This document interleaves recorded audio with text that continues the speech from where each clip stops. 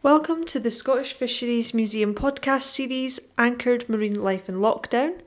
In this series, we take a look back through lockdown so far and share the experiences of people and organisations linked to the marine environment and maritime industries in Scotland. I am Andrea, and in this episode we speak to Karen Seath, Managing Director of Karen Seath Solutions, and she is also Chair of the Scottish Fisheries Museum, Susan Davis from the Scottish Seabird Centre, and co-chairs at the Portsoy Traditional Boat Festival at the time of recording, Miles Murray and Vivian Ray. I'm Susan Davis, the Chief Executive of the Scottish Seabird Centre.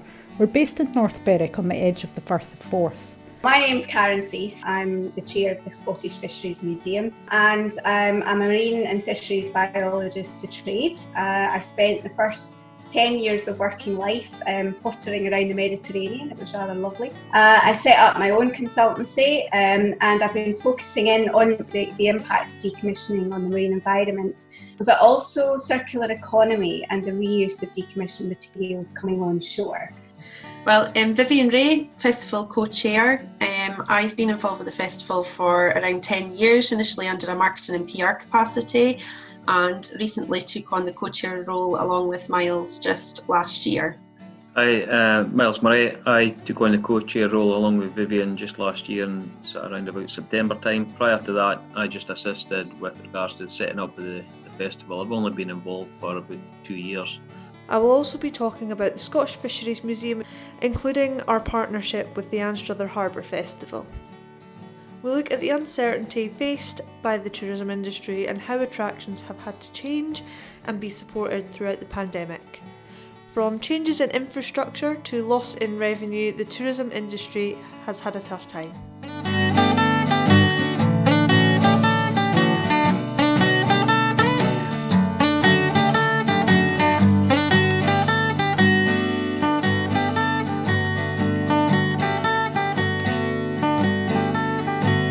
The reason we are talking about tourism in a podcast series about marine life in lockdown is because many coastal communities and fishing towns around Scotland rely on tourism as an integral part of their community. From B&Bs and hotels to boat trips and other visitor attractions, tourism is a key factor in marine life, albeit not an obvious one. What benefits does the festival bring to the community? I think the benefits, there's probably about 4 main benefits for the festival. It keeps alive the sort of culture and the heritage of the town, not only the town but the wider northeast sort of area, looking at the traditional skills that used to be employed within Portsoy and the surrounding area, and trying to keep that going, and just trying to promote that sort of side of the boat festival. There's obviously the economic benefits to the businesses, not only in Portsoy but the wider area. The hotels are busy, the bed and breakfast, not only in Portsoy but in the surrounding country, are busy and fully booked for that weekend. So big benefit to the businesses in the local area. The tourism, I think that's probably one of the most important aspects of it. It's attracting people to Portsoy. It's a cracking wee town. There's a lot of character down round by the harbour. So it promotes Portsoy, it takes people into it, the town, and probably takes them back again as well. And that's important for the tourism, not just for Portsoy, but for the wider Aberdeenshire and North East Scotland area. This year it has been particularly linked through the impact on the Year of Coasts and Waters run by Visit Scotland. This was a year to celebrate Scotland's, coasts and waters and everything that goes on in and around them. In March, there was growing concern for the tourism and event industries, as it was becoming increasingly likely that the busiest season in the year would be drastically impacted by the impending lockdown. COVID-19 and the lockdown had a huge impact on our charity. In mid-March, we had to close our centre to visitors, just at the time that the busiest part of the spring-summer wildlife season was kicking off, and of course the visitors returning to experience this spectacle. Everywhere was locked down and shut, and no one was certain when reopening would be possible.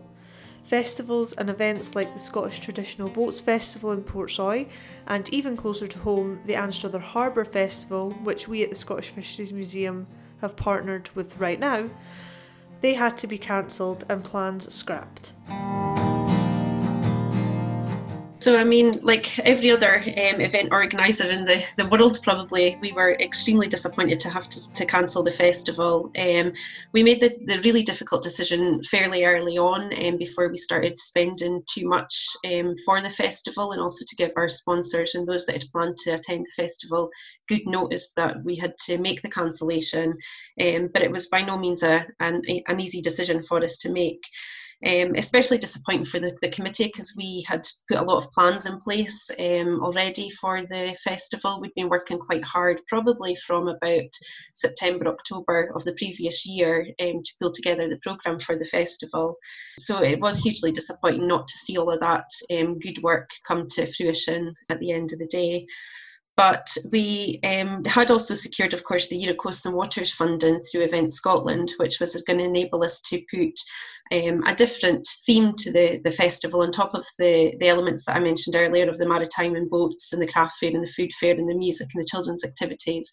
We planned to do a bit of a revamp of some of the areas of the festival and bring in some new activities for people to enjoy, all based around the Euro Coasts and Waters, and focusing a lot on plastic pollution and the effects it has on wildlife, and really enhancing the maritime element of the festival to try and attract more boats, and certainly to showcase the maritime crafts and associated activities with the heritage of the North East. Research conducted by Visit Scotland in early to mid-March 2020, right at the start of the pandemic, showed 2,200 responses from the following business types. Stuff like non-serviced accommodation, that was 30%, hotel, B&B and guest houses, 30%, activities, attractions and tours, 25%, food and drink and retail, 9%, and businesses that classified themselves as other was 5%. They responded to questions on the impact to business in the week beginning the 9th of March, before the lockdown but when concerns were growing. 60% of businesses reported that they had experienced an increase in cancellations, a drop in bookings, or that they had received fewer visitors than the previous week. The biggest impacts were recorded among the hotel, B&B and guest house category, with 72% of them reporting negatively, while 66% of activities, attractions and tours said they have been adversely affected. In response to the lockdown, the drastic closure that caused, many tours organisations, the ones that could, moved online and tried to provide some entertainment and resources throughout the lockdown. During that period of time, it was all so new to everybody and everything had to go online to survive. The team of like yourself, you've taken the exhibitions online, you've been doing podcasts like this, and all sorts of things, so it's been a very, very interesting time, from what we all thought was, well, it's not a good situation, but a lot of positives have also come out of it, which is nice. We did our best to contribute to this at the Scottish Fisheries Museum as well, including our odd pub quiz, which was a very popular thing across businesses and organisations. We also did Teach Me Tuesday educational videos for kids, as well as delivering a virtual tour of the museum on YouTube. The Seabird Centre have been very active on social media as well, and have even put on virtual talks and events. We've been able to use digital storytelling, like these podcasts, to share information about Scotland's seas and our activities.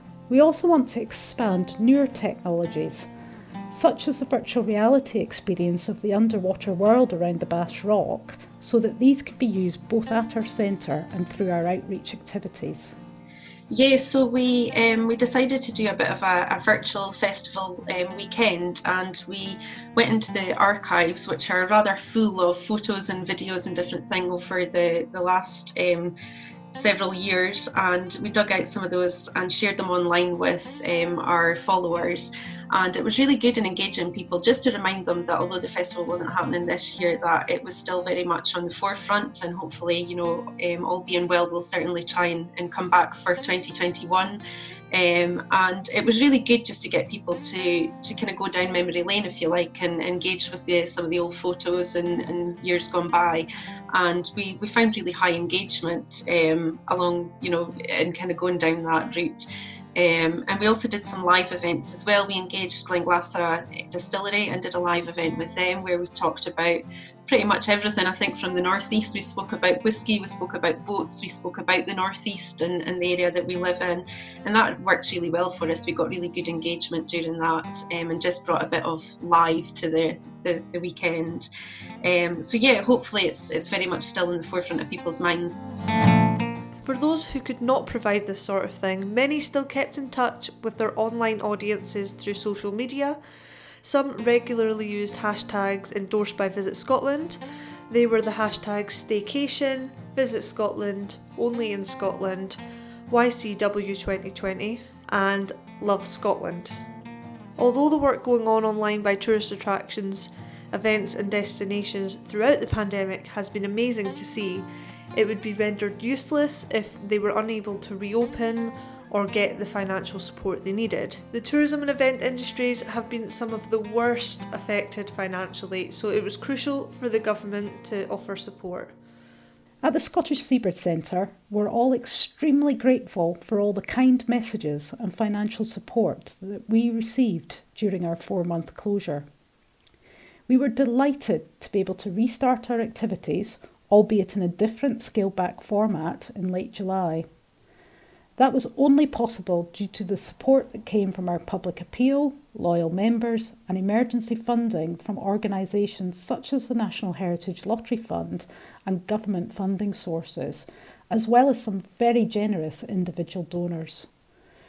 We're also grateful to existing funders such as the William Grant Foundation and Robertson Trust for sticking with us through this time. Having worked with so closely with the museum as I do, the museum has gone for various funding pots, around resilience and recovery post reopening. So having my involvement with the museum has seen that happen, which is great.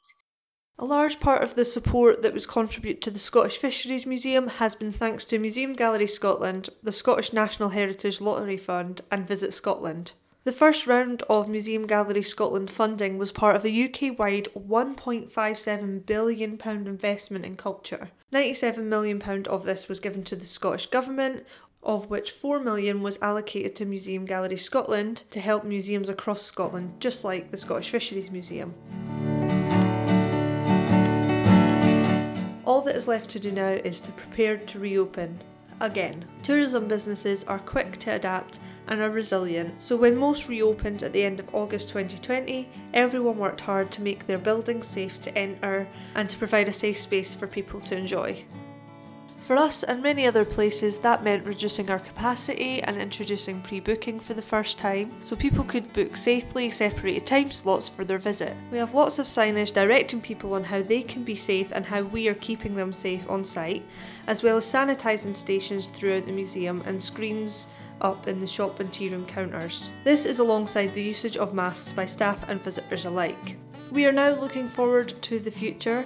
Year of Coast and Waters has been delayed to this year, 2021, with the hope that events can take place in a virtual or hybrid format. I think that there's still something very much to be said for the live element of the festival in terms of the atmosphere that Miles mentioned and the live music across the stages, the different performances that are happening, across the festival site. So I think possibly going forward there is scope for a mix, but I think it's very difficult to replicate that unique atmosphere that we managed to create in Portsoy during the Boat Festival weekend. I think it's just a case of now looking forward to 2021. As Vivian's mentioned there, all the plans that we had in place, all the work that the volunteers have already undertaken, hopefully we can carry that forward into next year. The dates are the 26th and the 27th of June, and hopefully we'll be able to get the festival up and running again next year. The Anstruther Harbour Festival will now be on in 2021, as well as the Scottish Traditional Boats Festival in Portsoy.